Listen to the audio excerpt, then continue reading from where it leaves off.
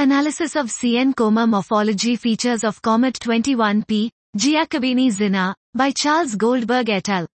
We analyze jet features found in the Coma of Comet 21P, Giacobini-Zinner, 21P, GZ, during its 2018 perihelion passage using narrowband CN photometric imaging in order to determine the comet's rotational period, and constrain the CN gas outflow velocity and rotational state through the analysis of azimuthally enhanced morphological features.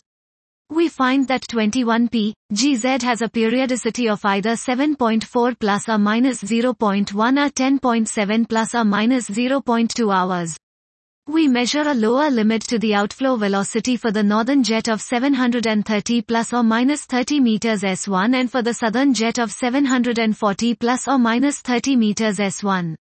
We analyze the morphologies of the jet features and determine that the northern pointing jet possesses a corkscrew pattern, and utilize that knowledge to determine a rotational pole position at a right ascension of 169 carat plus 28 minus 23 carat and a declination of 73 carat plus 5 to 11 carat, with undetermined sense of rotation. This was Analysis of CN Coma Morphology Features of Comet 21P, Giacobini-Zinner, by Charles Goldberg et al.